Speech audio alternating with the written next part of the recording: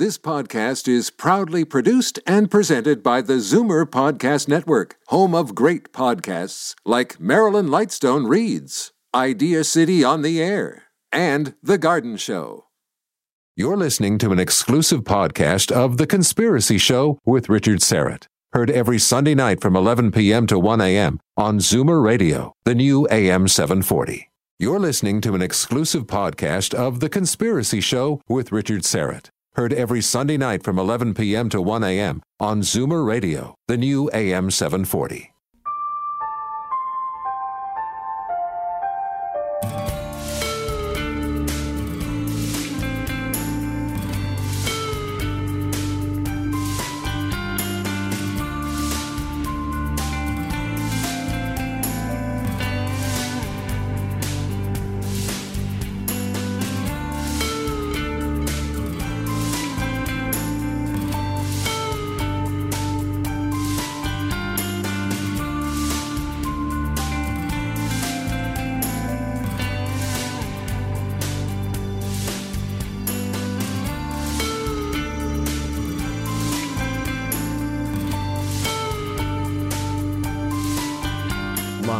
From Toronto, Canada, The Conspiracy Show with Richard Serrett from Zoomer Radio, AM 740.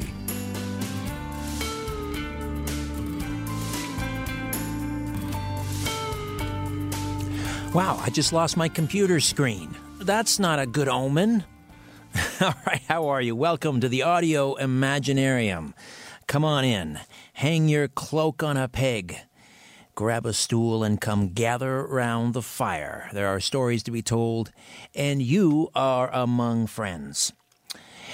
We are just moments away from our dear friend, R. Gary Patterson, who will join us, the Fox Mulder of rock and roll. Always look forward to a visit to the Conspiracy Show from Gary. He always comes equipped with amazing stories from his, 3 volumes anyway that he's written and sort of covered off this whole genre. Take a Walk on the Dark Side, Hellhounds on Their Trail, and The Walrus Was Paul.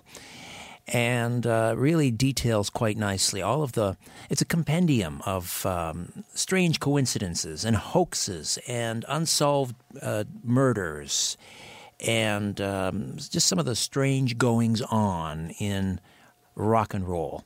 And of course, Gary will be joining us for an exclusive live event on Saturday, October the 15th here in Toronto at the J.J.R. McLeod Auditorium. And I'll tell you more about that in just a few moments. Last week on the program, we had a special tribute to the late broadcaster Errol Bruce Knapp, who was a fixture here on late night radio in the greater Toronto area, the host of Strange Days Indeed, passed not too long ago, and Victor Vigiani joined me in studio, of course, and we had a few guests on the phone to say goodbye to Errol. And it saddens me to announce we've lost another UFO researcher, Bob Mitchell, who was just on the program earlier this summer, I think in June, wasn't it, Albert? Back in June, just before the big UFO ET conference in Brantford. And also Bob was a regular on Coast to Coast. I interviewed him recently on Coast. And he had just published a brand new book along with Jason Quitt. It just came out at the end of August. And Bob had sent out an email. I was on the list. He announced on August the 25th that he was battling cancer and passed away this week after a brief battle with a horrible, horrible disease. So my prayers and sincere condolences go out to Bob's friends and his family. Eternal be his memory. All right. Albert Vinzel is here, our story producer and remote viewer in training. Oh, on the other side of the glass, Will Power, young Will Power, is twisting the dials and the knobs, and Ian Robertson is off tonight, gigging somewhere, I'm sure. Now, Albert is running our Hangout on Air, our HOA, so if you want to stream this radio program live on YouTube, it's real simple. Just go to my Twitter feed, at Richard Serrett, Syret, Syret, and go to the top of the feed or near the top and just click on the link with the HOA in it. It's an HOA link. Just click on it and you're in. You're watching TV on the radio, or you're watching radio on YouTube. Presto. Wonderful. Now, I mentioned Albert, our remote viewer in training, and we're going to start a new segment this week. I kind of teased it last week, but it's called What's in the Box. Now, as I mentioned, Albert is a student of remote viewing. He's trying to fine-tune his skills. And a couple of months ago, we had the man with X-ray eyes, Douglas James Cottrell, on the program, and we did a little experiment. So I thought, why don't we try this every week or so? And for those joining us on the HOA, you can see the box. I'll get a nicer box next time. I had a nice wooden cigar box all ready to bring with me, and I completely forgot it. But this will have to do. So, Albert, you don't have to tell me right now. Just, okay, people can see the box. Let me put you on mic there, Albert. Okay, turn the camera around so people can see you as well. All right, there's Albert. Say hello. Now, just spend a few moments. Do you want to tell me something now, or do you want me to come back to you later? I can try now. Maybe we'll just get the guesses out of the way. But I wrote down half hour before the show: mirror, reflective, and old pair of glasses. So I don't know if I'm even close or... Think about it some more, all right? Think about it some more. Albert Vinzel, our remote viewer. All right, let's get to it. As I say, I always look forward to our Gary Patterson's return to the program. He's a native Tennessean with a passion for rock and roll. He's a published author with Simon & Schuster, and his works portray many fascinating events that helped shape musical history, from Robert Johnson through current groups making a place for themselves among rock and roll standing legends. In 1996, he released his first book entitled The Walrus Was Paul. Immediately, the book became highly sought after. A Beatlefest catalog proclaimed The Walrus Was Paul as one of its best-selling titles of the year. And due to the instant success of the book, Gary found himself as a highly sought-after radio personality. He appeared on all the syndicated Beatle radio shows, including Westwood One's The Beatle Years, ABC Radio's Beatle Archives, the Breakfast with the Beatles programs from New York to L.A., and he has appeared on numerous national Beatle conventions, including Beatlefests in New York, Chicago, Orlando, on and on it goes. And, of course, Hellhounds on Their Trail followed that success, which was followed up by Take a Walk on the Dark Side, Rock and Roll Myths, Legends, and Curses. Gary, welcome once again, my friend. How are you? I'm doing great. How are you, Richard? Just terrific. Thank you. And, of course, we are very, very excited. Hello? Yes, can you hear me? Did we lose Gary? I told you when the screen went down, that was not a good sign. Okay, if you wouldn't mind, young Willpower, just calling Gary back. Call him back on that landline number if you can. All right. So, let's go back to our remote viewer friend, Albert Vinzel. Any more ideas, Albert? What's in the box? Let people see the box again. And you did not look inside the box, correct? No, I didn't. No. It's a lot easier when Douglas is here because he can talk you through it. But usually you just want that relaxed state, and if you get it in the internal board, then you know you're 100% right. You just have a feeling of being sure. But until you're there, you're really just guessing in the beginning. All right, so you want to get out what they call AAOL in remote viewing, the analytic overlay. Once you get that out of the way, and you're in the zone, then you can get it 100%. So did you get the analytic overlay out of the way? I think that's what we did in the first in the opening, but I'm going to need a little bit more time still. You need more time. Yeah. All right. Yeah, because you were thinking that it might be a pair of glasses or something shiny or reflective. Can I just tell you? Will it help if I tell you that you're way off base? It's way off? It's way off base, my friend. Okay. All right. We are waiting. Do we have Gary back? We're still waiting to get Gary Patterson back. You're waving your hand, Will, but I don't know what that means. Do we have him? Just give me a shake or a nod. We don't have Gary back. All right. Let me just spend a few moments then just reminding you. So, again, the live event is Saturday, October the 15th. That's fast approaching. It's from 4 to 8 p.m. at the J.J.R. McLeod Auditorium. And Gary Patterson, of course, will be there. And then special Skype appearances from Peggy Sue Guerin, who was, of course, the inspiration for Buddy Holly and the Crickets' two smash hits, Peggy Sue, and Peggy Sue Got Married. And also Leo Lyons. Leo Lyons, the bass player from the great band 10 Years After. Of course, they really stole the show at Woodstock. Leo Lyons from 10 Years After. And then Bill Harry.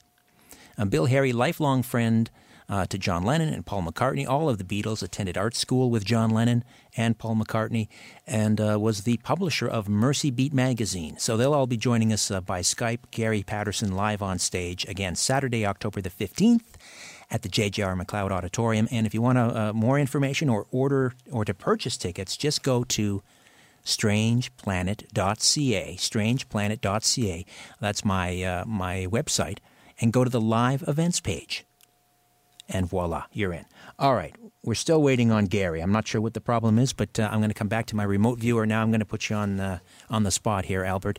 I need you to try and focus. What's in the box? Let's get one more shot of the box for the people on the HOA.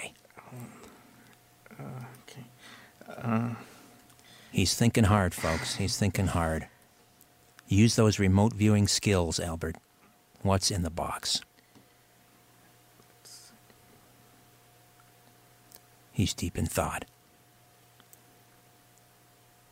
He's very deep in thought.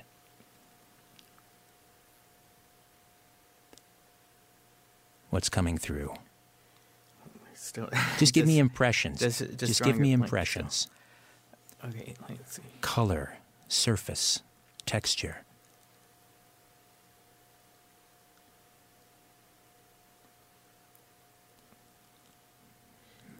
Come on now, Albert. See, I don't want to guess unless I don't have it right. And you got to go down to that sort of deeper level where you're in a relaxed state. I know this is not easy. Just no pressure, but there are literally dozens of people watching on YouTube. No pressure. Okay, we're going to run out of time here, Albert. I need you to come up with something.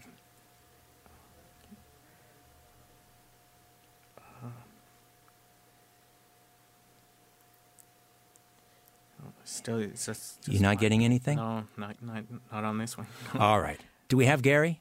We have Gary. All right. Let's join Gary. We'll come back to you, Albert. Not to worry. Gary Patterson, welcome, my friend. How are you? I'm doing great. For a minute, I thought I was in the box. Yes, you're in the box. You know what? This is kind of interesting. We're just about to come up on a break here, but let me very quickly again welcome you to the show. I just mentioned the big event coming up on the 15th of October, but I wanted to start off talking to you about where a lot of sort of the launching pad for all of this talk about coincidences and curses and myths, and it really begins in Clarksdale, Mississippi, at the crossroads, the Devil's Crossroads. And you've been down there. I have. We'll talk about that in a moment. But isn't it interesting that was the first thing we were going to talk about? And what happens? My computer literally went kaplooey, and then we get you on the phone, and you're knocked out as well. Because I'm in the box. We got it, yeah. Well, I mean, you have had some very strange experiences at the crossroads. But first, before you talk about that, just give us, we've only got about a minute here before we head into the break. Tell us about the connection between the Devil's Crossroads in Clarksdale, Mississippi, and the great legendary blues man Robert Johnson. Well, when the blues really started, it was a competition between God's music and the devil's music. All right, you worked in the fields, you did awful lot of hard labor, you had a good time on Fridays and Saturday nights, and then you went to church on Sunday. So there was a rumor and a legend that a blues man, if he really wanted to be good, he could take his guitar and he could go to the crossroads and he could sit there and play his guitar at night around midnight, and then finally a figure would walk up behind him. You dare not turn and look, because you know who it is. It was the devil, or in voodoo, Legba. And you would pass your guitar over your shoulder to this entity. You would hear him tune it to a very special tuning. And when he passed it over your shoulder back to you and you accepted it, well, you'd made your deal. You would get fame, but you would have a short life. And Robert Johnson, the legend has it, as we head into the break, couldn't play a lick until He went down to the crossroads. We'll find out what happened when we are back, along with R. Gary Patterson. Take a walk on the dark side, right here in The Conspiracy Show. My name is Richard Serrett. Thanks for hanging out. Curiosity, or did the devil make you do it? Whatever the reason, welcome back to The Conspiracy Show with Richard Serrett from Zoomer Radio. To talk to Richard, call 416-360-0740 or toll free at 1-866-740-4740. You're listening to an exclusive podcast of The Conspiracy Show with Richard Serrett. Heard every Sunday night from 11 p.m. to 1 a.m. on Zoomer Radio, the new AM 740.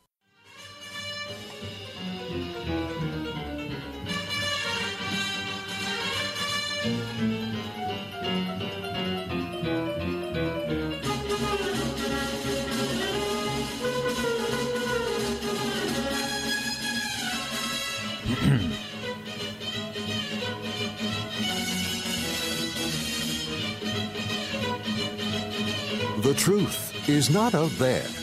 It's right here. The Conspiracy Show with Richard Serrett from Zoomer Radio. All right, welcome back. I think we've got the show back on the rails after a bit of a bumpy start, some technical snafus, and it may have something to do with the fact that we are talking about the Devil's Crossroads down in Clarksdale, Mississippi. R. Gary Patterson, the Fox Mulder of Rock, is on the line. Before I get back to Gary, I'm going to check in very quickly with Albert, our remote viewer friend. What's in the box, Albert? I'm still drawing a blank on this one. I don't want to guess at it unless I know for sure. All right, my friend. Bottom of the hour, though. That's the deadline, okay? Get those remote viewing skills going. All right. So, Gary, we were, first of all, let me remind people, you'll be coming to town, Toronto, October the 15th. That's a Saturday at the J.J.R. McLeod Auditorium to share all of these wonderful stories from rock. Take a walk on the dark side. Now, we were talking about Robert Johnson. He goes down to the Devil's Crossroads in Clarksdale.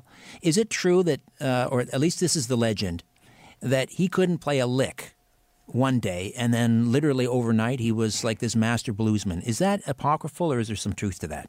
It's actually truthful. Wow. He used to play just the harmonica, the blues harp, and he was bad on that, but he was even worse on guitar. And when the old Delta musicians like Charlie Patton, Son House, and the others, when they saw Robert Johnson coming carrying his guitar, they would avoid him because he was so bad. But he disappeared looking for his father and made his way into Memphis, Tennessee. And he was gone for maybe up to 6 weeks. But when he returned, he was incredible. He could do things on the guitar that none of the other guys could do, and he claimed that he was taught to play the guitar in graveyards at night by Satan himself. So that sort of gave the mystique. Another thing about Johnson is he had a cataract in one of his eyes, and when he played the guitar, he would glance up, and when the light hit it just the right way, his eye would glow. And people were convinced it was the devil's eye. Wow. And when it came turn to play some of his signature licks, which was the Robert Johnson turnaround that we referred to it today as guitar players, he would turn his back to the audience so they couldn't see what he was doing. And they thought it was the secret tuning that the devil had given him that night, when actually he was just turning his back so nobody could steal his licks. But, all right. You know, if you got to imagine that there's somebody who'd sold his soul to the devil playing at a juke joint next to you, you would be, well, it'd be interesting to go see him. Same thing with Marilyn Manson and everybody else now. Everybody goes to certain concerts just because they want to see what might happen. And Robert Johnson, you know, he did the juke joints. And it was just an interesting way to do that. But to answer to your question is, yeah, he was terrible, and he got really good very quickly. And Son House said he sold his soul to play like that. And, of course, that song has been, or that location, the Crossroads in Clarksdale, has been immortalized in song. Eric Clapton, just a who's who of, great artists have performed it. Yeah. Now, you told me many years ago that you made the pilgrimage down to the Crossroads, and you went with a couple of friends. And the idea, I guess, you were going to collect a little vial of the dirt from the road there at the Crossroads. Well, actually, that wasn't even a thought at the time. I'd gone down to visit several of my fraternity brothers from the past, and we got together. Everybody had their wives and their girlfriends. And so Alan, who we stayed at his home in Jackson, Tennessee, right outside Memphis, he said, tomorrow morning we're going to get up and we're going to go to the crossroads in Clarksdale. And, of course, no one knew what that meant. So I had to explain the story as we drove down. And when we got to the location, there was an old cemetery across from it. And the cemetery was built in 1850. So that had to be the cemetery that Robert Johnson learned to play the guitar in at night. So we all went into the cemetery after hearing the story, and we all posed with the crossroads over our shoulder. And we took about, 10 shots with a camera. And a lot of this was digital, but none of the pictures came out. That was kind of odd. I'll say. And as we were walking through the cemetery, there was this huge black snake that had coiled around one of the tombstones. And one of the guy's wives took a stick and she started beating that snake with it. Oh, that's smart. No, not in a cemetery in Clarksdale, Mississippi. But I told her, I said, no. I said, you need to stop this. I said, think about snakes. Think about the, Garden of Eden. Think about the Robert Johnson myth. And I said, and we're also here in March, and in the South, in the Mississippi Delta, snakes, they don't come out this early. I was just trying to give her a bit of focus there. So she threw down the stick. The snake coiled and crawled away into the underbrush. And as we were standing there, we thought, well, let's go Tunica and let's see how our black jacket is going to be. So as we were leaving, the guy who we stayed at his house, Alan, he says, hey, Gary, we gotta bring a souvenir back from this place. I said, what do you have in mind? He said, let's bring some dirt back. So here we are in the center of the crossroads, digging up dirt and putting it in plastic sandwich bags. I had some, he had some. And we went to Tunica, came back later that night to his home in Jackson. And the girl who went with me, somehow or another we had taken her car and left my car. And so we drove down, and as we were driving back, we had to go through Nashville. So I called my attorney, and it just so happens that in town that weekend were two other friends of mine, Jamie Oldacre, who had played drums with Eric Clapton from 461 Ocean Boulevard through the 90s. So if you hear I Shot the Sheriff, that's him on drums. And then somebody we're going to meet in Toronto when I get there, Leo Lyons. Right. He was in He was in Nashville at the time? Yeah, he was in Nashville at the time. Matter of fact, he actually has an apartment in Nashville. So he stays in Nashville and writes songs and does some production as well as travel the world with his bands. So when we got to the restaurant to eat, I said, hey, guess what I've got in our car? I said, I've got some dirt from the crossroads. Well, Jamie Oldacre looked at me and said, oh, no, don't bring that mojo in here. I mean, that was serious. He was really freaked out about it. Oh, he was being serious. Yeah, dead serious. He wasn't kidding. And he also told me that Eric Clapton had some superstitions that when they performed with Muddy Waters, that one of the road crew picked up Muddy Waters' signature red Fender Telecaster and handed it to Clapton, or was trying to hand it to Clapton, and Clapton's eyes got wide and he pushed his hands back. He said, no, too much mojo, and he wouldn't touch it. Wow. So, I knew that Jamie was into that, so I figured that because he knew Muddy Waters. But when Leo said, oh, I'd love to see it, I'd love to do the tours, and so I knew that was pretty good. So we never went to see the dirt, but somehow or another I had my cell phone off when I switched cars back in Cookeville, and I drove home, and my phone was off. And when I got home, I turned my cell phone on, and I had all these messages. Now, this was what was strange. The first message was from the girl who was beating the snake with the tree limb. That's right, in the cemetery across from the Devil's Crossroads. Right. Exactly. And when they got back to Little Rock, Arkansas, she had been rushed to the hospital with a brain aneurysm. Oh, my Lord. I mean, just within minutes. And my fraternity brother, who we were at his home, Alan, who helped me dig the dirt, 15 minutes after we all left, he was rushed to the hospital with a heart attack. Oh, my. So an aneurysm, a brain aneurysm, and a heart attack, and both survived, both okay? They both survived, thank gosh. But then my phone started ringing, and it was the girl that went with me. And she says, I don't know what's happening. She says, but you know, all these strange things are happening in my house. My motion detectors are going off, but there's nobody here. And, you know, she'd called, the police had come. And then she started really getting scared because when she moved her luggage in, she had forgotten to give me my dirt back. And she had my bag of Crossroads dirt. Aha. So the next morning she calls me again from work, and she says, they're still coming to my house. The police are. There's something in my house. And, you know, she thought it was something dark, demonic. And I said, listen, here's what you do. You take that dirt, and you take it to the river, and you empty that dirt into the river. And I said, everything's going to be all right. So I played a little psychology there. So she did, and sure enough, everything was all right. Well, I guess it was a month later, maybe 2, that I had a surprise birthday party, and they all came up, and I noticed that Alan, who was in really good health now, had brought me a gift, and it felt sort of oblong and sort of awkward feeling, you know. And when I opened the paper, there was an antique glass bottle with a cork stopper, and when you look into the bottle, there was about 8 tablespoons of dirt from the Crossroads, with a nice little plaque saying the Crossroads and what year we went.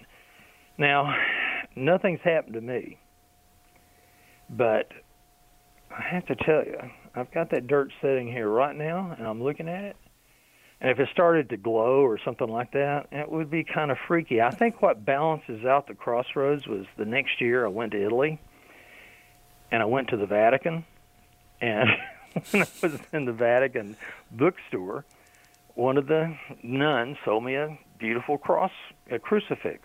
And she asked me, she said, would you like the Holy Father to bless this for you?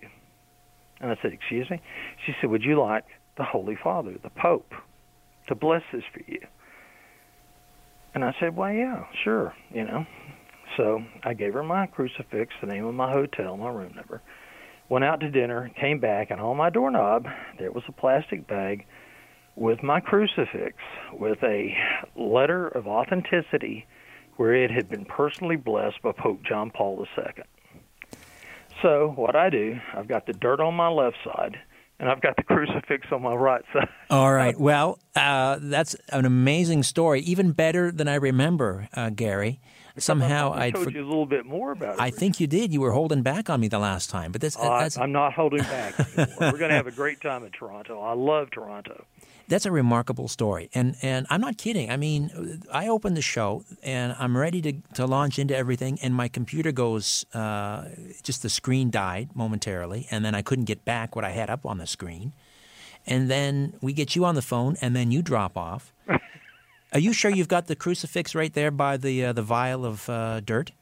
No, the crucifix is on the right side, next to one side of my computer, and the vial of dirt is on the other. So well, I don't know. The bad mojo, for whatever reason, is poking through tonight. Our Gary Patterson is with us. Take a walk on the dark side.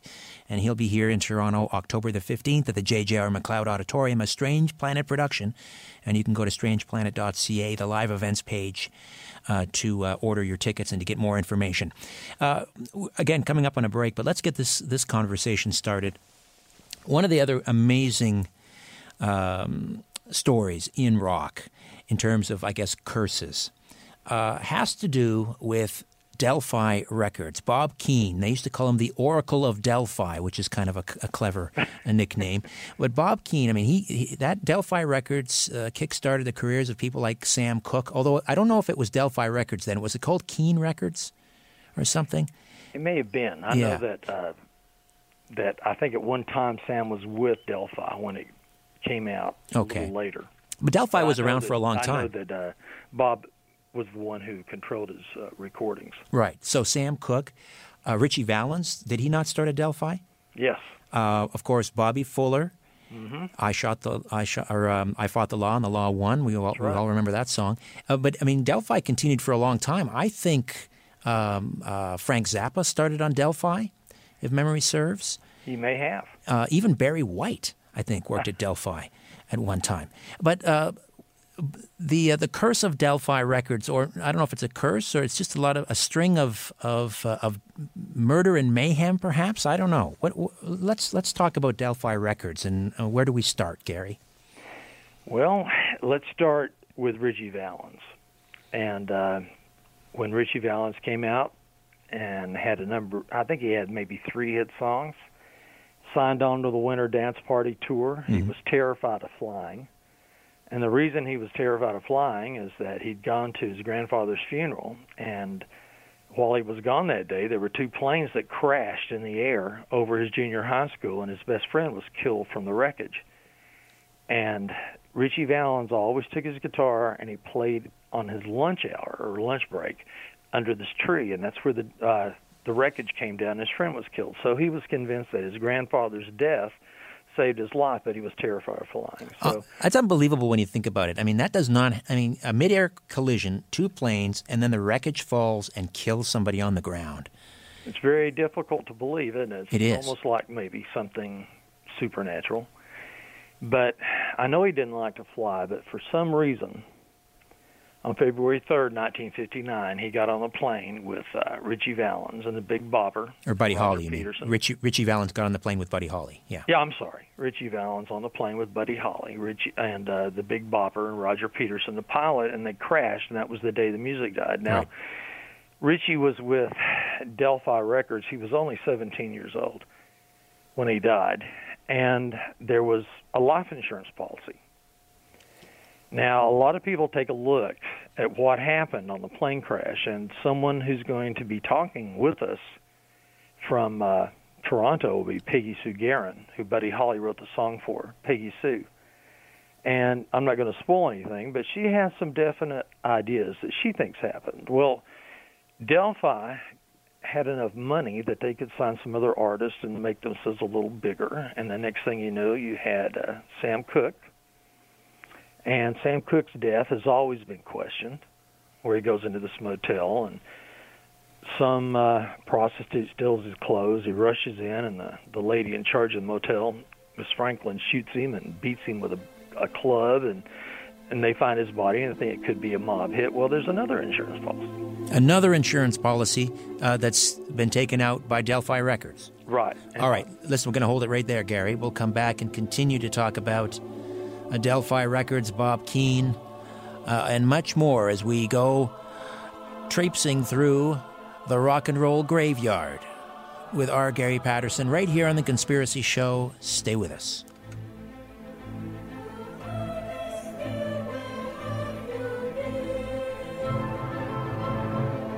If you're sure your phone isn't tapped, call now.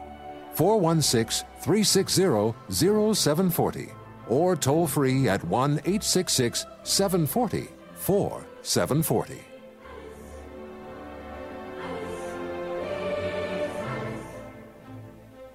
You're listening to an exclusive podcast of The Conspiracy Show with Richard Serrett. Heard every Sunday night from 11 p.m. to 1 a.m. on Zoomer Radio, the new AM 740.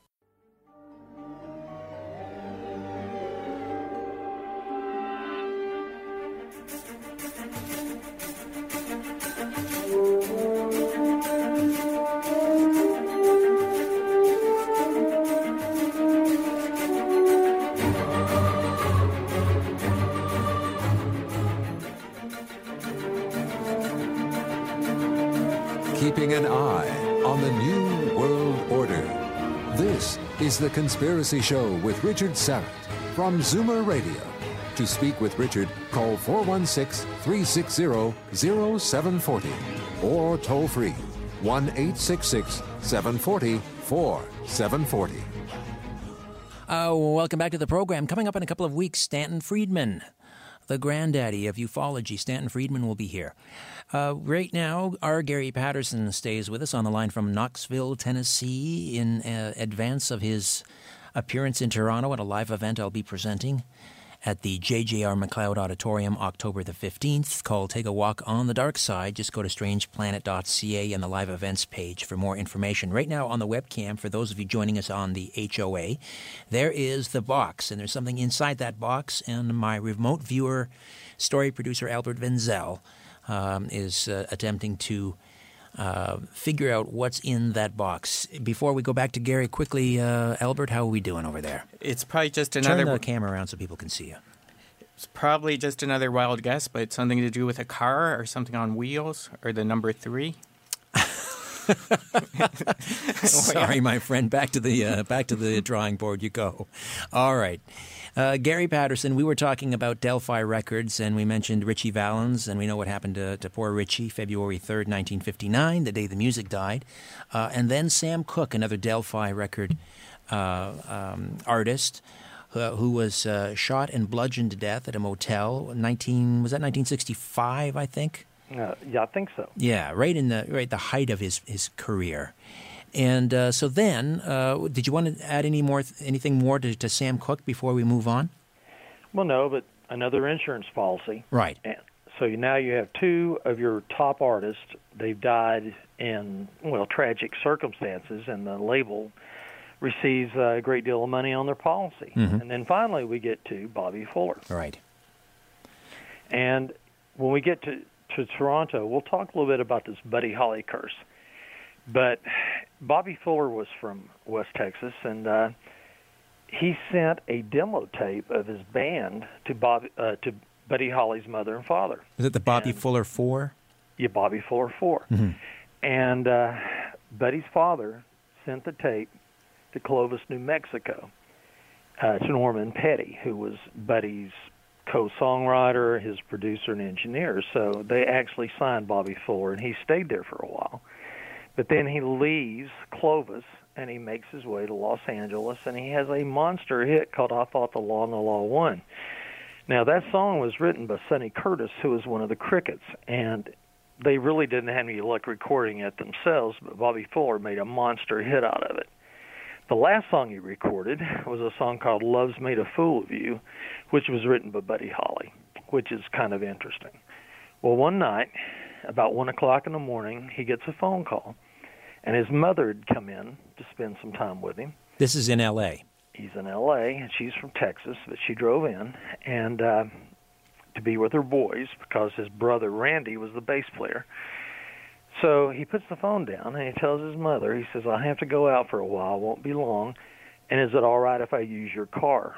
Because Bobby had just bought a brand-new Corvette, and his mother had an older, I think it was an Oldsmobile, and she said, well, sure.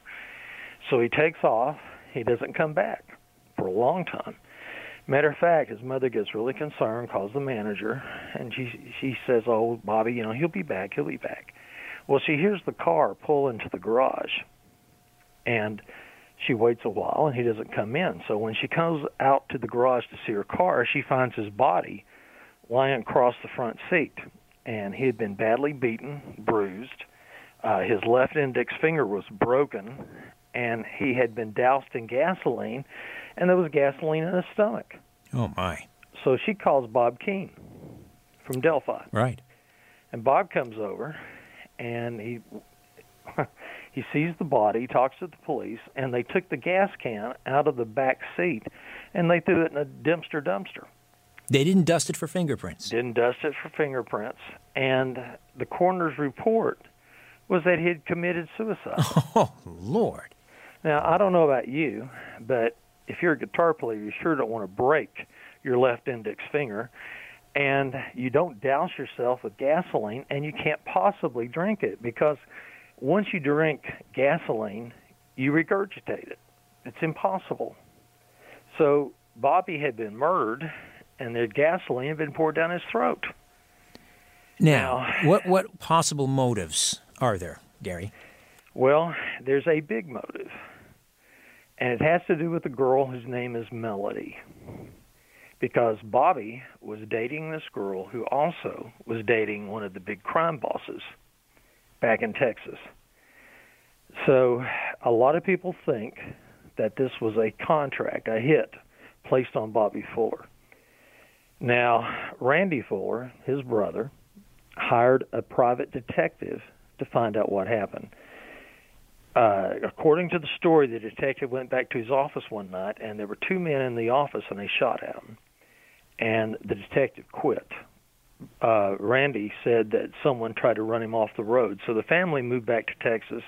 And the story of Bobby Fuller, well, the story is that, I guess it's death by misadventure.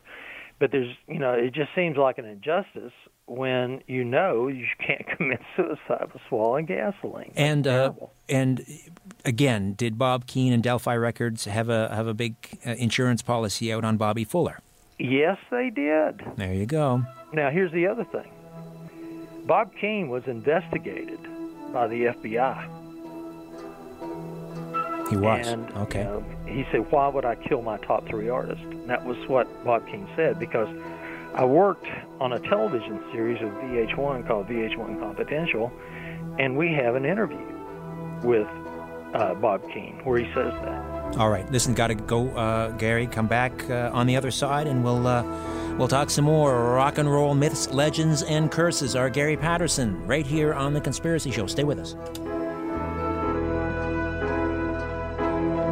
You want the truth? You can handle the truth. The Conspiracy Show with Richard Serrett from Zoomer Radio.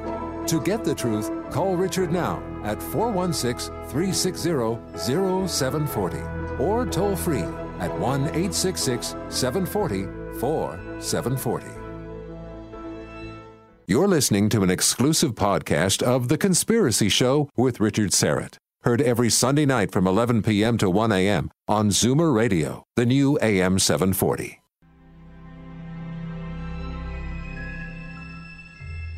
Exploring theories, uncovering facts, and offering a different view of the universe.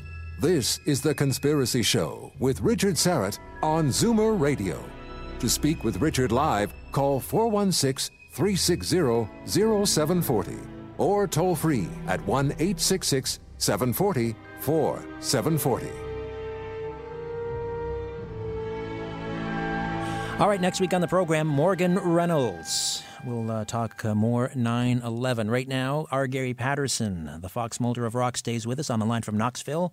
Again, he'll be coming to town October the 15th for a special live event called Take a Walk on the Dark Side. For more information and to purchase tickets, go to strangeplanet.ca and click on the live events page. Now, Albert Vinzel, one last kick at the can, my remote viewing friend. What's in the box?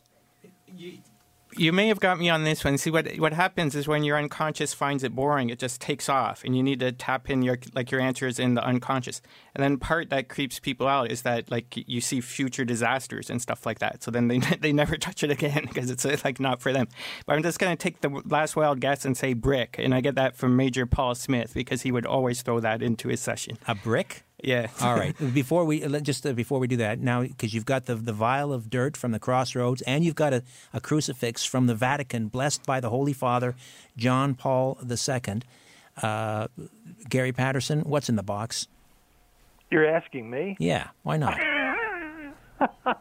You've got your mojo working. It's not dirt, is it? It's not dirt. Open up the box there, Albert. All right, and there we have it. Are you pointing the camera at it? Okay. It's a pear. There you go. All right, better luck next time. Albert, thanks for playing along. All right, Gary, we were talking about Delphi Records and Bobby Fuller, Sam Cooke, and the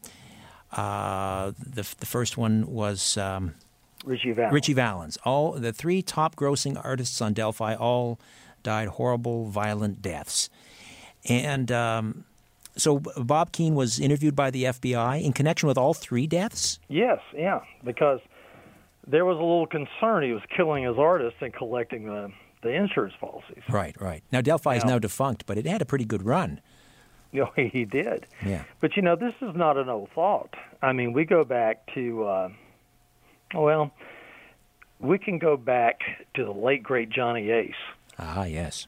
Who was the first actual fatality when you're going to get to early rock and roll. I mean, his name was Johnny Alexander, but he called himself Johnny Ace because his dad was a minister, and his father did not want his son playing secular music, which is exactly how Sam Cooke, he was a gospel singer at first, and he went into secular Right. music.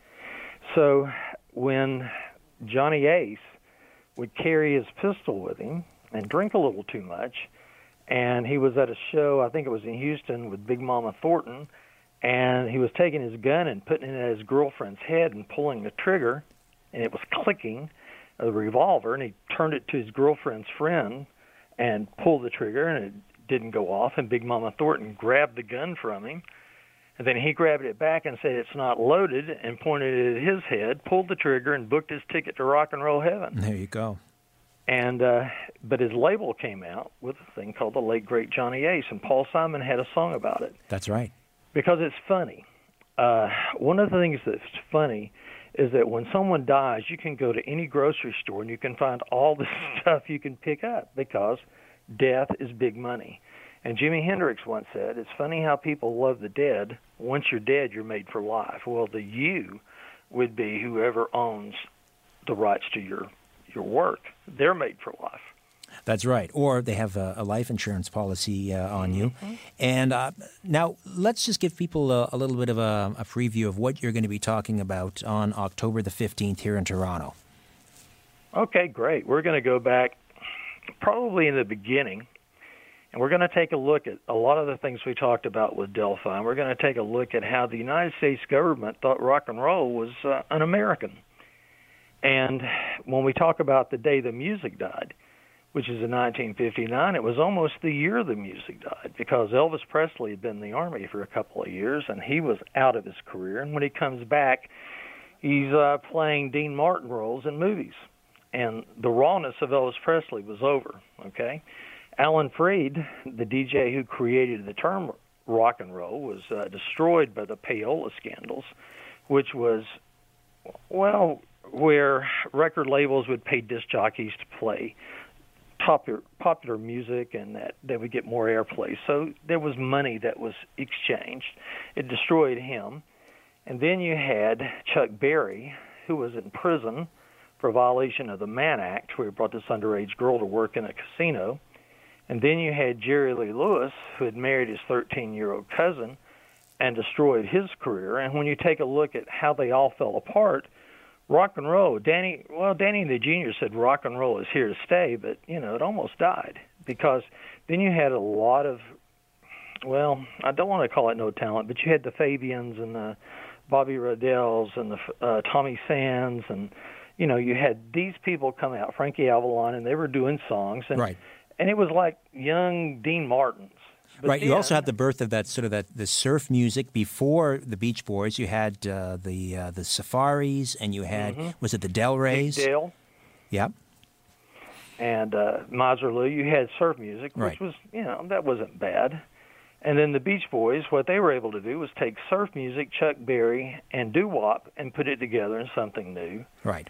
But then when the Beatles landed in '64, it went back to the rawness of rock and roll, and the Stones hit too. So the British invasion sort of turned it full circle. And you're going to find out, there's a number of mysterious deaths of influential artists too, especially in the '60s when we get to the Monterey and we get to some of the counterculture as it happened. And, of course, Leo Lyons is going to talk to us about performing at Woodstock, because the first time I saw the movie Woodstock, I remember 10 years after. And I remember they stole the bass show player in many ways. They stole the show, didn't they? They did. And Leo had his wonderful red handlebar mustache, and he was just all over the stage playing bass. And I've known him for several years, and he can tell us what it was like at Woodstock. And I think he rode in on the helicopter with Jimi Hendrix and was one of the last people to actually jam with Hendrix before Hendrix died. So, we have these stories, and plus Leo's a psychic. I mean, this guy goes to the London Academy of Psychic Studies and takes the courses, and he had to walk cold into an audience and start saying, all right, there's someone whose name is George. Right. Raise your hand. So he did that. So, and he also had a terrifying experiences with Ouija boards. Aha.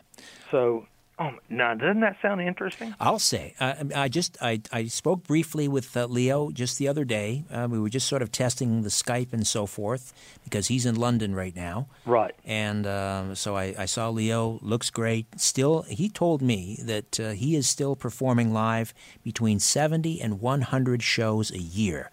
That's pretty grueling for a man who's 70 years old. It is. But I tell you what, he is a fabulous bass player. Well, he loves it. He loves to play live. He does. I think that's what you got to do. What you love. I mean, that's what keeps you going. Well, that's the only reason he does it. I mean, he certainly doesn't need the money, and he does it for the love of it. So, Yeah. Leo, we're looking forward to having Leo Lyons joining us by Skype from London. You mentioned Peggy Sue Guerin, who has some amazing stories about. Well, in many ways, I mean, she was on the program with you several months ago, and. Do you think that she and Buddy were really like true loves? I know they were best friends from high school, and they were each married to somebody else. But I got the sense from Peggy Sue that Buddy was her first love, and he loved her deeply as well. I think it happened when they went on the double honeymoon. Ah, okay. But we'll talk about that when we Right. get there, too. Do you know that she actually has had a seance and tells me that she is convinced that she has communicated with Buddy Holly now? Well, we'll get you to ask her that on the 15th. And then we should also mention one more special appearance, and this will be Bill Harry, who will join us live from Liverpool. And Bill, now, was he at the London School of Arts with... He was. Was it with John Lennon at the London School of Arts? It was with John Lennon. He was John Lennon's lifelong friend from the beginning, before there was ever a Beatles, all the way up to his death. And he also was a very good friend with Stuart Sutcliffe. Mm-hmm. So he actually had a little bit in how he pushed that together and how they were going to change the world.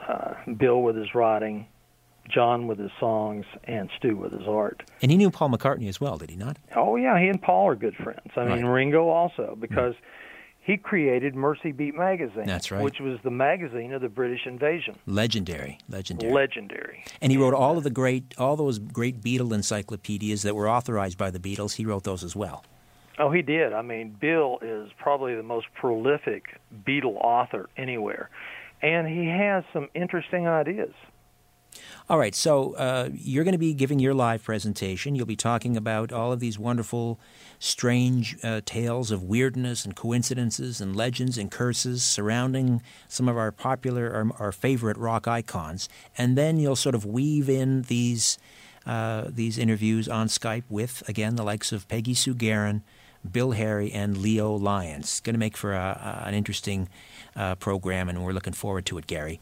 Oh, I'm looking forward to it. I've got a lot of friends in Toronto, and I had a great time last time I was there. I think was it last year or the year before? I think that was, last year. Last summer you were here. Yeah, okay, with George and Giorgio and Peter Davenport. That's right. All right, so are you going to bring the dirt from the Crossroads with you? I don't know. You think I can get it through customs? That won't be a problem. The question is, do you want to fly with that on your person? You may My want to Lord. test it and see what it is. I mean, I don't want to get busted. All right, let's just once again remind people, our Gary Patterson, Take a Walk on the Dark Side, Saturday, October the 15th at the J.J.R. McLeod Auditorium right here in Toronto, and that's from 4 to 8 p.m. It's going to be a great show, great stories that you've never heard before, or these are rarely or never before heard stories. And Gary's got them all. And for more information and to purchase tickets, go to the live events page at strangeplanet.ca. Gary can't wait, my friend. I can't either. It's always good to see you and spend time with you, Richard. And I'm looking forward to seeing everyone in Toronto. All right. Gary Patterson. There he goes. All right. We kicked off our What's in the Box segment tonight with young Albert Vinzel. And just to remind people, what was in the box, Albert? You take a bite out of it like an apple. It's food, a pear. A pear. And when you show it, then it's like, yeah, that was on the tip of my tongue. It was in the back of my mind, but I didn't say it. The trick is not to hold back. Whatever you see, just write it down. That's right, because you overanalyze, right? You're allowing your intellectual mind to get in the way. Yeah. Like I know what I'm talking about. I don't. Well, that's all right. We'll try it again next week, perhaps. What's in the box? Albert Vinzel. We mentioned coming up in the program in the next couple of weeks, Stanton Friedman will be with us. He's got a brand new book out along with Kathleen Martin. And also Morgan Reynolds will be with us next week. And Ali Siadatan, our good friend Ali Siadatan from Think Again Productions, he has a brand new documentary out. It's called Goliath Rising. All right. My website, strangeplanet.ca. Say hello on Twitter at Richard Serrett, S-Y because I love you, R-E-T-T. And as always, follow the truth.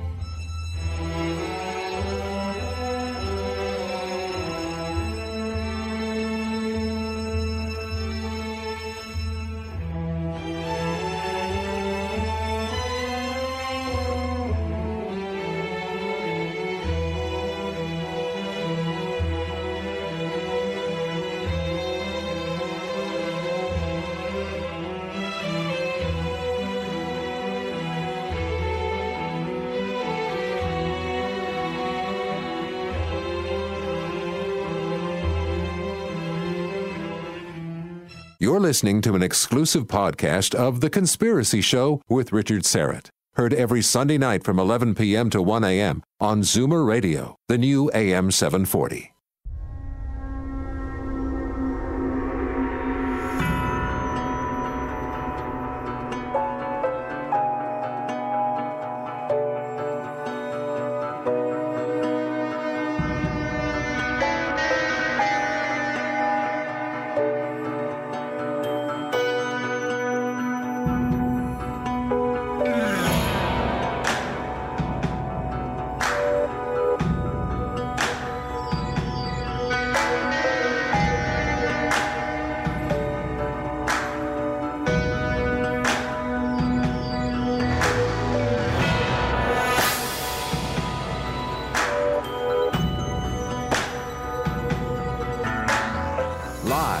From Toronto, Canada, Earth, The Conspiracy Show with Richard Serrett on Zoomer Radio. Thanks for inviting me into your home, your long-haul truck, RV camper, your parents' basement, loft, taxi, that greasy spoon just off the interstate, and your cabin in the woods. A special hello to all of you listening in on our flagship station, Zoomer Radio, AM 740 and 96.7 FM here in Toronto. 50,000 watts of peace and love, and it is, incidentally, one of the largest broadcast footprints anywhere in North America. Once the sun goes down, this signal carries south to the Carolinas and Maine to Minnesota, and all points in between. Hi to all of you catching us on our HOA, Hangout on Air. Good to have you aboard. And incidentally, if you want to join, just go to my Twitter feed at Richard Serrett and find the link with the HOA link, or find the tweet with the HOA link and click on it and you're in. How do to all of you listening in on one of our affiliate stations across the United States and Canada? The podcasts, of course, at Stitcher Radio, TuneIn.com, iTunes. Incidentally, a couple people emailed me in the last couple of weeks saying that they were having trouble with downloading the podcast or getting it to stream on iTunes. So I checked with the techie people here at Zoomer, and they say, no, it's working fine. Hey, and don't forget the podcast at TalkZone.com. All right. And, let us not forget our two wonderful apps where you can take this show wherever you go. Zoomer Radio, it's a terrific app, and the Conspiracy Show app. They're both free downloads from the Apple Store and Google Play for those of you who have Androids. However, and wherever you're listening, I bid thee the warmest of welcomes. Peter Moon, independent investigator and author, is standing by to discuss one of my favorite subjects, time travel. He has made a number of expeditions to Romania, and we'll discuss science fiction or science facts when it comes to time travel in just a few moments. Just a reminder, get on up to the website, strangeplanet.ca. That's your portal to all of my projects, and click on the radio page for The Conspiracy Show. And there you can learn all about tonight's show, for example, information on our guests, any books they have, links to their websites. Take a moment to register there. As a member, you just click on the blue button. It's easy and fast and free, and it gives you access to member-only areas. All right. Let's get to it, shall we? Peter Moon is primarily known for his investigation of space-time projects. These concern projects in the past, present, and future that control both time and perception of time. He's an avid reader, and he was an avid reader as a young man. He studied creative writing and literature, and was particularly interested in both the scientific extrapolations of science fiction as well as the high adventure that it provided. In 1983, Peter moved to Long Island, where his unique background enabled him to forge an association with scientist Preston Nichols, one of the world's foremost experts in the world on electromagnetic phenomena, who has been involved in strange experiments at the Montauk Air Force Station on Long Island, which included the manipulation of time. Their collaboration in writing the Montauk Project, Experiments in Time, and its subsequent sequels have now reached legendary proportions. Peter's work caught the attention of time control scientist Dr. David Anderson of the Time Travel Research Center on Long Island, now reincorporated as the Anderson Institute in New Mexico, who invited him to Romania and paved the way for him to investigate other space-time projects as discussed in the Transylvania series, one of which includes what has been called the most amazing archaeological artifact in the history of mankind, a chamber that contains a holographic record of the Earth's history, as well as holographic readouts of human DNA and also other species. Peter has just released a new series of videos, Time Travel Theory Explained, which explains in simple language the actual scientific principles demonstrating that time travel is within the boundaries of ordinary mathematics and physics. He's the author of the Montauk Project, Experiments in Time, and his new book, The White Bat, The Alchemy of Writing. Peter Moon, welcome to The Conspiracy Show. How are you? I'm very good. Thank you for having me. Let me begin by asking you a little bit about David Anderson, your association with David Anderson. For those who are not familiar with Dr. David Anderson and his work with time travel, give us some details. Well, Dr. Anderson is a very intriguing and mysterious character who appeared in my life in August 11th, 1999. He appeared as a physical human being. He was a subscriber to my newsletter, the Montauk Pulse, prior to that, so I had some idea of who he was when he introduced himself. He introduced himself as a physicist and mathematician who had a time travel research center on Long Island, in Hauppauge, Long Island at the time. And he said that he would like to work with me, that he invited me out to lunch about a week later, and he had just gotten back from Romania, where he attended a camp. He was a fill-in substitute at that camp. He was in Germany at the time, and they said, will you fill in at this camp and talk to this camp in Romania? It's called Atlanticron, and we'll be talking about that probably. But he said that he would like to get me to Romania, meet some of his friends there. And, of course, that was 1999. It wasn't until 2008 that I actually got to Romania. But David Anderson at that time said that he had developed a field whereby you could slow down time or speed it up. That field was about the size of a soccer ball. And he began to learn this technology sort of by, I guess, happenstance when he was studying satellites in outer space. When he was working for the U.S. Air Force, he was assigned to help them keep their position because satellites will drift out. So he ended up learning about how to warp space and time for satellites, and he realized that what he was studying had the potential to actually change time. And he tried to interest the Air Force in this, but they were too dense, and they didn't accept it. So because his work was stalled in the Air Force, he got released from the Air Force, applied to get released from the Air Force. He was approved. He'd sold all his stuff, and he was ready to leave, but then they wouldn't let him leave because they figured there was more to this than they had realized, at which point he petitioned Senator J. Rockefeller of West Virginia, which was his home state, and Rockefeller helped him get released. And he went out, he patented the algorithms to affect this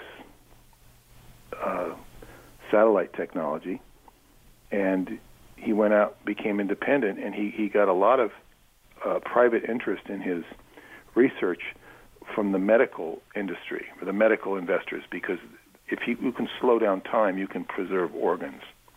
So that's where a lot of his initial funding came from. And then that was 1999 when I met him. By the year 2010, he announced that he could actually send humans back into time. He had a huge, a much bigger field. I mean, because he expanded the field from the size of a soccer ball. There was a lot of drama in between then, 1999 and 2010, which he went out of contact totally with me for 5 years, and then suddenly. Did he give you any details on how?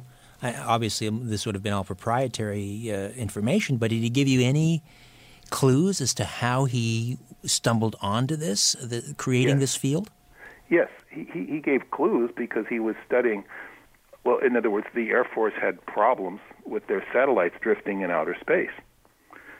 So he had to create a space-time model to figure out how to maintain those satellites. And in studying that, he realized that space-time could actually be warped. Right. And effectively warped. But I'm a little unsure as to whether they were using that. I don't know if they were using that for the satellites or it was the study of that where they were actually making the satellites, maintain their orbit. Because I do know that they, a girl from NASA told me that they actually use sort of retro rockets to maintain those satellites. But I don't know if all satellites have retro rockets. So, because their orbits will decay. So I'm not really sure if his study involved using retro rockets or his study literally had them maintaining, slowing down time. I'm not really sure about that, but that's what got him into it, and then he saw the potential of it. In order to forestall the decay of these satellites in orbit, this field, that was sort of the idea, and it led to the development of this field. Yeah, it's something like that. I that's one thing I will ask him when I have more, talk time with him. It's not, a terribly important question for me, but I mean, I am interested in it, and sure. I will put it on. It's one of my list of questions when I meet him and have a chance to ask him. Absolutely. Now, that period that you were sort of incommunicado with him, was he time traveling, do you suspect, or did he tell you? No, I don't think so. No, okay. But this funny thing about him is that when you've been tagged by that phenomena, how can you? How do we know? Exactly. But when he was gone from about 2003 to 2008, he had left a bunch of his stuff with me. That he had a museum. He was building the time travel museum. He was going to build on Long Island, and when he had to get rid of his time travel research center on Long Island, and he said he was going into. He ended up working for Bosch Industries in Rochester, New York, and Bosch is a huge defense contractor. And what he was working on was security systems. He didn't really talk, but you'd see him pop up on the internet where he was doing high-powered security systems in India. And I always got the impression that because he had problems with his research center being broken into in Long Island, he had a couple of robberies. Oh, bad. Yeah, and he basically, then the government came to him and said, hey, look, we'll help you with security. we'll help you with security. Let's partner up. And, of course, it made me think that they were the ones that caused the break-in. Exactly. Create the disease in order to offer the cure. Hold on, Peter. We'll take a time out. We'll come back and talk about time travel, science fact, science fiction, and you'll take us to Romania and just tell us what you discovered there. Peter Moon, right here on The Conspiracy Show. My name is Richard Serrett. Don't go away.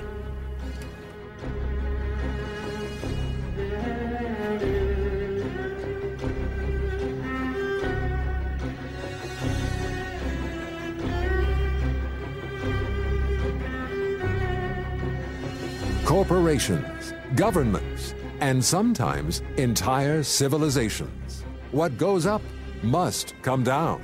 And it lands on The Conspiracy Show with Richard Serrett from Zoomer Radio.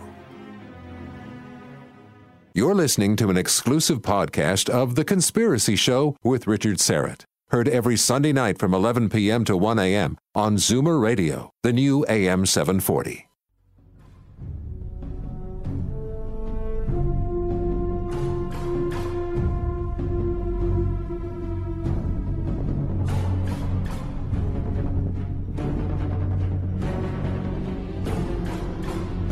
The world is being pulled over your eyes. This is The Conspiracy Show with Richard Serrett from Zoomer Radio.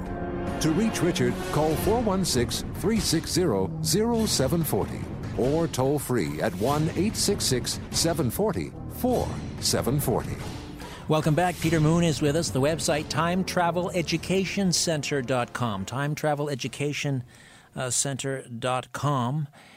And if you go onto the website, there's sort of a free tutorial there where you can learn the math and physics of time travel simplified for the layman. Peter Moon. Now, did this come to you from David Anderson? This sort of the algorithms involved in time travel, or how was this theory explained? It's not necessary to get into algorithms and whatnot for understanding this.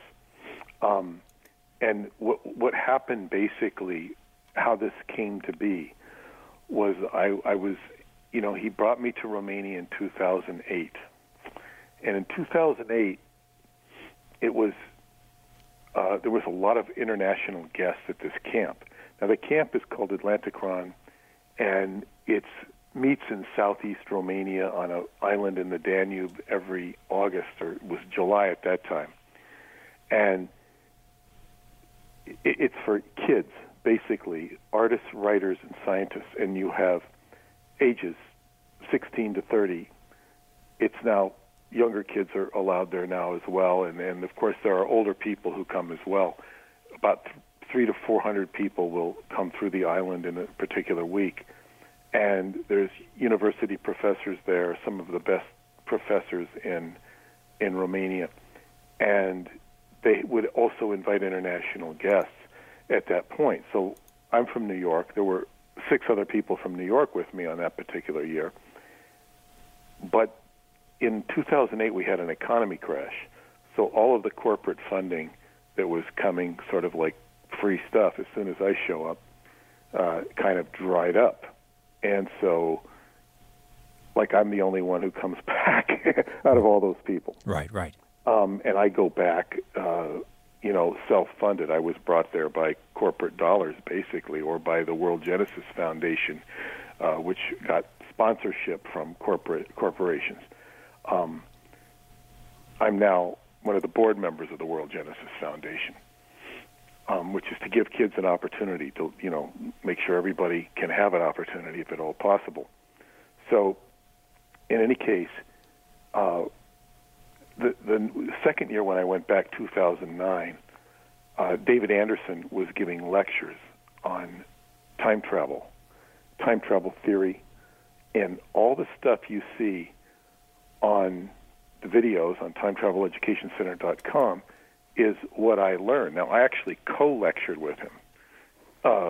He would lecture, and then he'd invite me. He'd say, he'd run down, whatever, and I'd pop in and start talking about the stuff that I've written about, and then I'd turn it back to him, and of course I was getting educated in the process.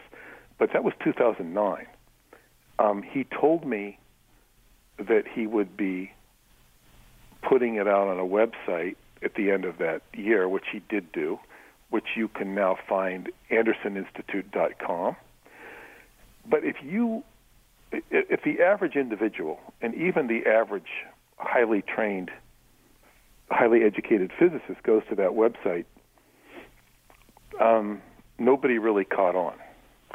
And he taught me something which is explained in the first video. You'll look at it. It's called the invariance of the space-time interval. This is a concept that was put forth by John Archibald Wheeler, a very famous physicist who is also one of the authors of the Everett-Wheeler hypothesis, or many worlds theory. And David explained this to me. He personally tutored me on this concept, and when he did, he says there's only about 4 physicists in the world who understand this. This is no longer the case. Many more physicists do.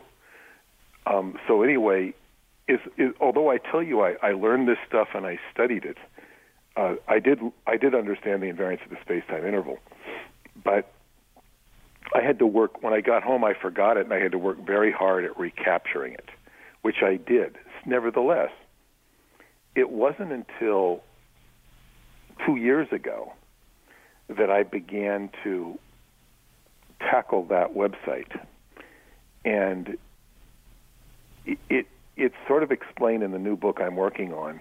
It's called Stardust and Initiation into Time, which is also available as I write it to the subscribers to the website. There's a paid subscribership and a free subscribership. That one's part of the paid stuff, and I haven't finished the book yet, so they can watch me write it. But basically, I started doing an exercise, a Qigong exercise, called the Dark Room, where I immerse myself in darkness 2 or 3 times a day, which is an exercise I've done.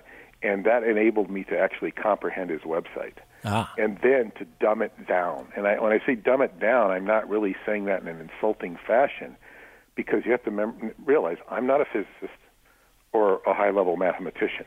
Okay, I have a high aptitude in math, but it's something I never pursued beyond, pre-calculus. Right. So, but in any words, I'm very good at breaking things down into simple language. So I took what he in that his website, and I put it into a newsletter, Montauk Pulse newsletter, which is, I think I mentioned already, he used to subscribe to it. Now I always send it to him for free.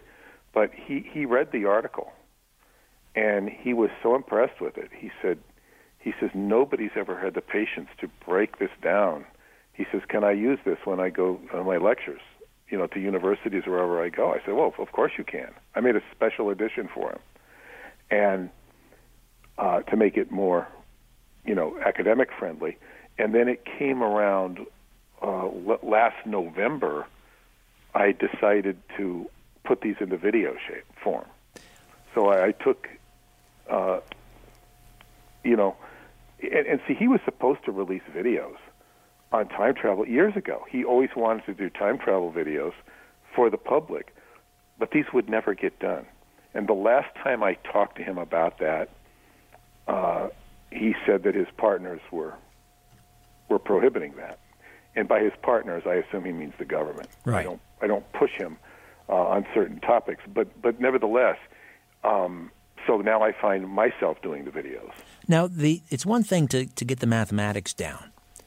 But it's another thing to have the energy. I'm assuming it would require a great deal of energy to create one of these fields. I mean, I don't know, what the physics are, the mechanics are involved in creating a field. But I would imagine, it would be formidable. It's a tremendous amount of energy, and it requires so much energy that scientists recognized. Frank Tipler in the 1970s wrote a paper from Tulane University, isn't it? That's correct. Yeah, and he basically formulated something called the Tipler cylinder, which showed that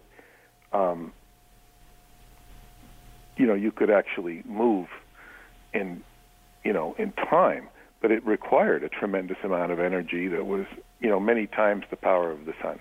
Now, where this breakthrough was able to happen for David Anderson's time reactor, which is a patented technology, is that where the breakthrough happened was that he realized that when they were putting energy into, the little system that they had, which is the size of a soccer ball, it would actually create more energy. So it looked like they were getting free energy from somewhere, and they didn't understand it. And what basically is when you have two what you call areas of, I can't even remember the name, time dilation going on. Rotating fields is creating time dilation, which we have around the Earth. So when the Earth spins, it's really changing time, but it's only a fraction. It's so infinitesimally small that it doesn't count.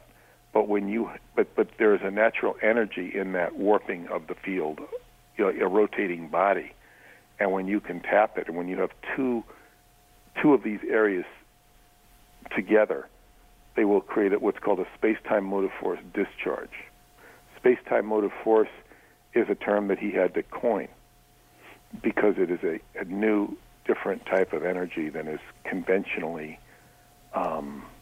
Right. Has this work been published and peer-reviewed? Well, as one of David's friends said, he has no peers. You see, right. and so it tends to be attacked. Has it been published? You can go to the website. Actually, I don't know that I have it. I have it on my website for the paid subscribers, but it's also on the internet. Harvesting Space-Time Motive Force, where he discusses 2 videos, part 1 and part 2, where he discusses how this is accomplished. Right. I'd be very curious. Dr. Ronald Mallett from the University of Connecticut, a theoretical physicist who's been working on a theoretical time machine for some time, and I've had the pleasure of speaking with him a number of times and meeting him a number of times. I'm wondering, has he ever been exposed to this information? Have you ever spoken with? He has been completely exposed as a virtual fraud. In other words, he is a scientist, and Spike Lee bought his book for a whole lot of money, and he was featured in Popular Mechanics, but he has no real laboratory.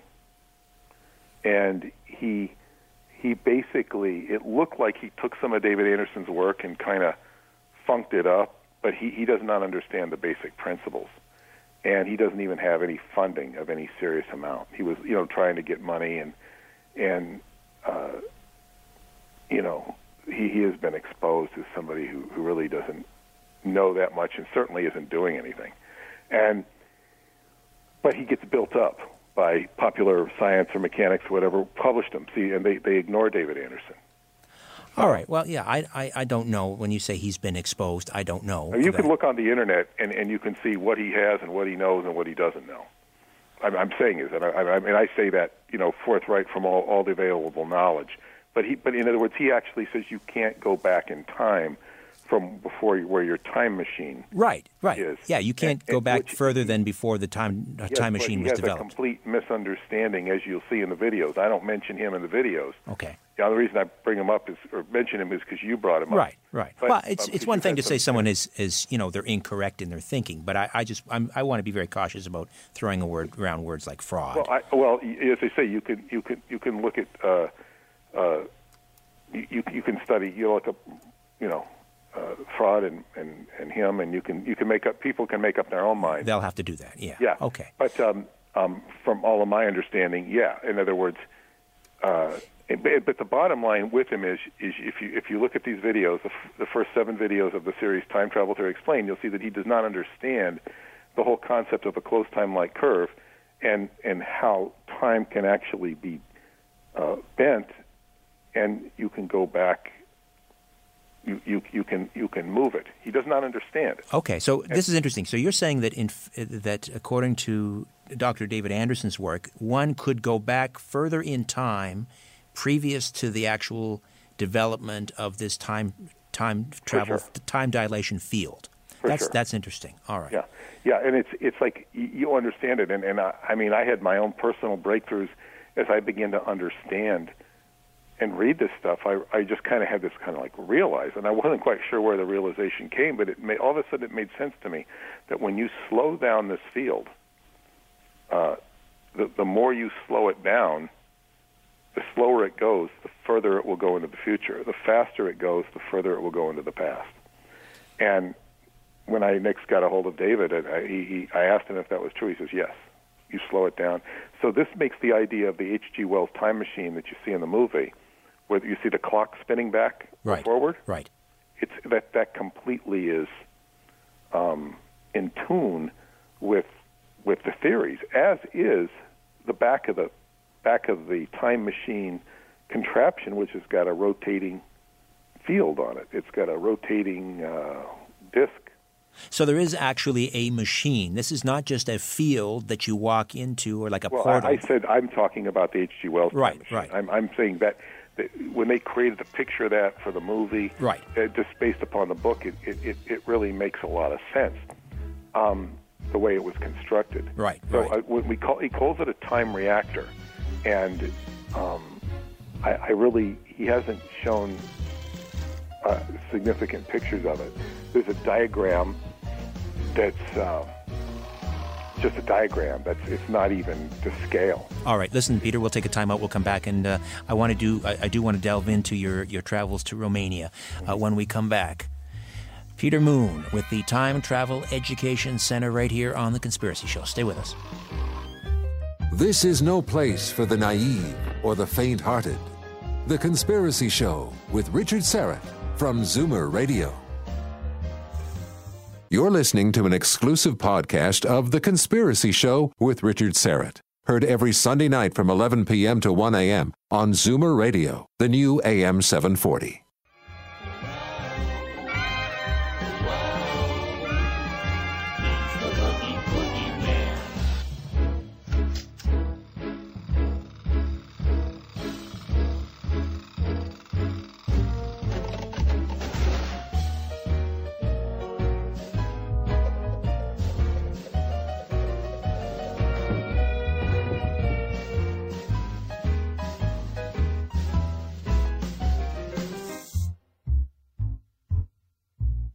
Where there's smoke, there's The Conspiracy Show with Richard Serrett from Zoomer Radio. Peter Moon, the Time Travel Education Center, timetraveleducationcenter.com. He has a new book out called The White Bat, The Alchemy of Writing. And, of course, you'll remember the legendary Montauk Project, Experiments in Time. Sky Books is the publisher. All right, Peter, Romania, you've been back, what is it now, 9 times? That's correct. Now tell me about these mysterious caves that you're saying, or some are saying, could be the most amazing archaeological artifact in the history of mankind. That's quite a build-up. Where are these caves in Romania, and tell me more. Okay, these... It's more of a chamber than a cave. This one is more of a chamber than a cave per se, although I've investigated caves there. Is that in 2003, in August of 2003, uncovered in Romania was, a lot of us were anticipating what would happen in 2003, August, because of what's called the 20-year biorhythm from 43 to 63 to 83 to 2003, and there was a big blackout centered around New York at the 2003, but there was also a discovery of a chamber beneath the Romanian Sphinx. And there's a Sphinx in Romania, which is more or less on the border between Transylvania and Wallachia. How closely does it resemble, excuse me, Peter, how closely does the Sphinx in Romania resemble the one in Egypt? Well, it does look like it. I have one of the books, Mystery of Egypt, that I've produced has a picture of both of them on. They're a little different, but the interesting thing, the Romanian Sphinx is not as sculpted in the same way that the one in Egypt is. In fact, there's a particular vantage point where it looks precisely like a sphinx. Its left profile is a man. The right profile, and I only noticed this through looking through a lens, is like a lion or a griffin. So the whole idea of a sphinx is half lion, right, half human, combination of the signs of Leo and Virgo. So anyway, it's the most famous tourist attraction in Romania. And so basically, beneath this chamber, like quite a ways underground, they were able to find that there was something that they couldn't penetrate with ground-penetrating radar that was, again, coming from satellites, Pentagon satellites, and it was Americans that discovered it. And what is this thing down there that they can't, that the radar can't penetrate and see? So the book Transylvanian Sunrise is all about this whole secret project that was done to uncover these artifacts, where they found, according to the book, and according to the author Radu Cinemar, who I have had an extensive correspondence with outside the parameters of the books, basically stated that there was, and he actually saw this, after you go through a whole long passageway to get there, you get into this area where there's, I guess it would look like modern technology, but it's estimated to be some 50,000 years old, where there would be tables for like 6 feet high tables. In other words, they were for giant type creatures. And if you put your hand over one area of the table, it would read out a holographic printout. It was a holographic readout of your hand. And the closer you put your hand on the table to this particular area, it would then give you a microscopic readout of your DNA, even down to the atomic level, depending where you put it. And the other parts of the table would, might read out different aspects. There were other tables that would, if you put your hand over it, would read out give you a picture, a holographic readout of a creature and a star system and a planet. And you would see what the star system was and what the creature was. And then if you put your hand at the same time over another part, it would show another creature and another star system, and also a hybridization of the two life forms. So do we know who was down there that witnessed this firsthand? I mean, who is the whistleblower?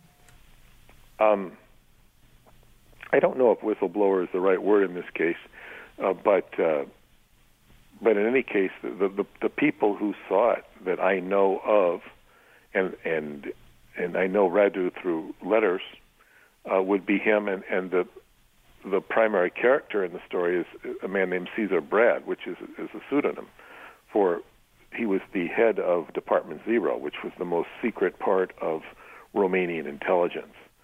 And so Caesar knows who I am, I know who he is, and our conduit has been Radu Cinemar. Although Radu himself has been out of touch for 5 years. He's only recently surfaced, but he hasn't written to me. He's written to his publisher for the first time in 5 years.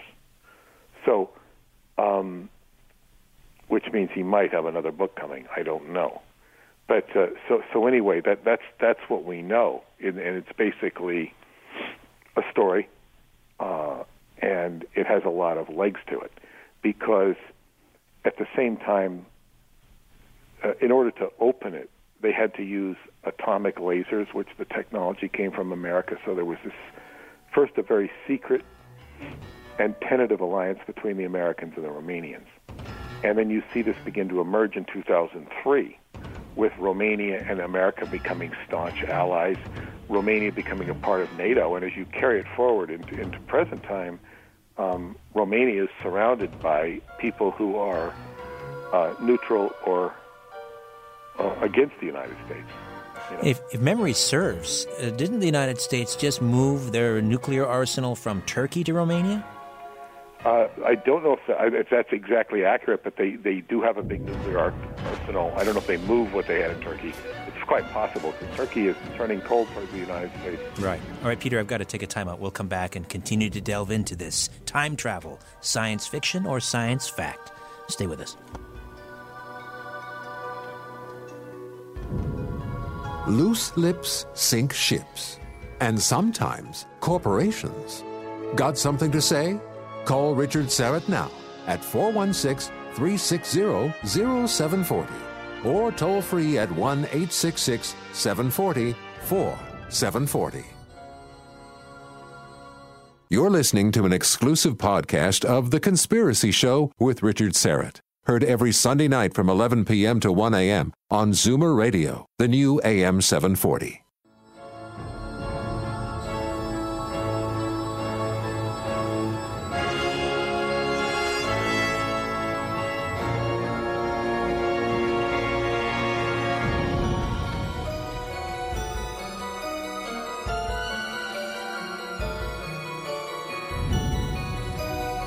Big Brother is listening, and so are you, to The Conspiracy Show with Richard Serrett from Zoomer Radio. To speak with Richard, call 416-360-0740 or toll free 1-866-740-4740. Welcome back. Say hello on Twitter at Richard Serrett, S-Y-R-E-T-T. Peter Moon stays with us on the Time Travel Education Center, timetraveleducationcenter.com. Now, this chamber beneath the Romanian Sphinx that has this incredible technology, did your colleague, Radu, have any suggestion or any idea as to who may have put it there? Well, that was a very touchy subject for him. It was a touchy subject in general, but it's obviously was done by some history, race that would amount to aliens, giants, something that certainly is from the extreme past. So and there's even in one of the books, there's a series of 4 books that are a collaboration with Radu Cinemar, and then The White Bat is the 5th book in the series, which is completely by myself, which also kind of summarizes and gives perspective. But in the 3rd book, Mystery of Egypt, he talks about what did you just ask me? I want to address the question. Yeah, who does Radu Cinemar have a theory as to who built this chamber and all the technology underneath the Romanian Sphinx? In the 3rd book, they find a similar installation beneath the Giza Plateau in Egypt. And when Caesar goes to ask particular questions about, how did this all come to be, he's blocked. He's penetrating a time, that's actually a time chamber where he can go back and look throughout anywhere in time he wants to. But he can't, and he can't travel. He can just see it, go there, sort of like a mental projection into the past. He's not traveling as a physical body. And when he goes, when he asks certain questions or tries to penetrate certain areas, there's a censorship involved where the people that created it, don't want him to know who they are. So they're sort of hiding like the Wizard of Oz, Right. Don't pay any attention to the man behind the curtain. So is this chamber, was it created as a time capsule? It was intended for us to discover so that we could learn about our past and our future? It would seem so, because coincident with this discovery of this chamber, not the same year, but the sequel, Transylvanian Moonrise, deals with the unveiling of a Tibetan parchment, which is called a terma in the Tibetan tradition, whereby these were parchments left in certain parts of the world to be discovered at certain times in the future that would portend, enlightenment. And so this the discovery of this chamber comes in concert with a unveiling of a parchment from the Tibetan tradition, and of course this see what we find in the person who set up this paranormal department, Department Zero. I said Caesar Brad became in charge of it, but the person who set it up was a doctor of medicine. I don't know if he's a doctor of medicine. He was a doctor of certainly of parapsychology from China, and he was actually he was in disguise as a doctor in China, but he was a Tibetan Lama. He's called Ripa Sundi in the book. So you have this mysterious Tibetan connection. Because keep in mind, Romania was communist when all this stuff was initially set up. So they had an affiliation with China. Well, just let me interject for a moment, because that's an interesting connection. The Tibetan monks, because Buddhist monks have there's this legend surrounding their ability to bilocate, and I'm just wondering if there might be a connection there. Well, there is certainly, we don't have bilocation in the book. We do have what's called a space translation, where in the book Transylvanian Moonrise, the Lama accompanies Radu with another very interesting and mysterious man who's an alchemist named Eleanor, who is a bridge between the Lama and Radu. And he's a real person. And they go to Transylvania, where they actually effect a time translation to Tibet, where they go into a cave and they meet this goddess, blue goddess, Mashande, and she gives them the parchment. And Radu's job is to see that it's published.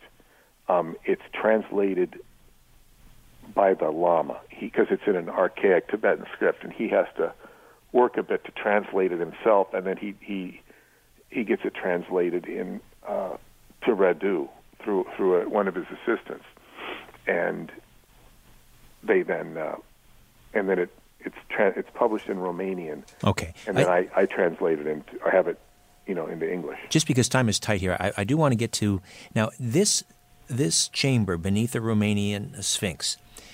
Is this connected with, or is it the same cave? I believe it's pronounced Cioclovina Cave. Cioclovina Cave. Cioclovina Cave. Yeah, you're close. Okay.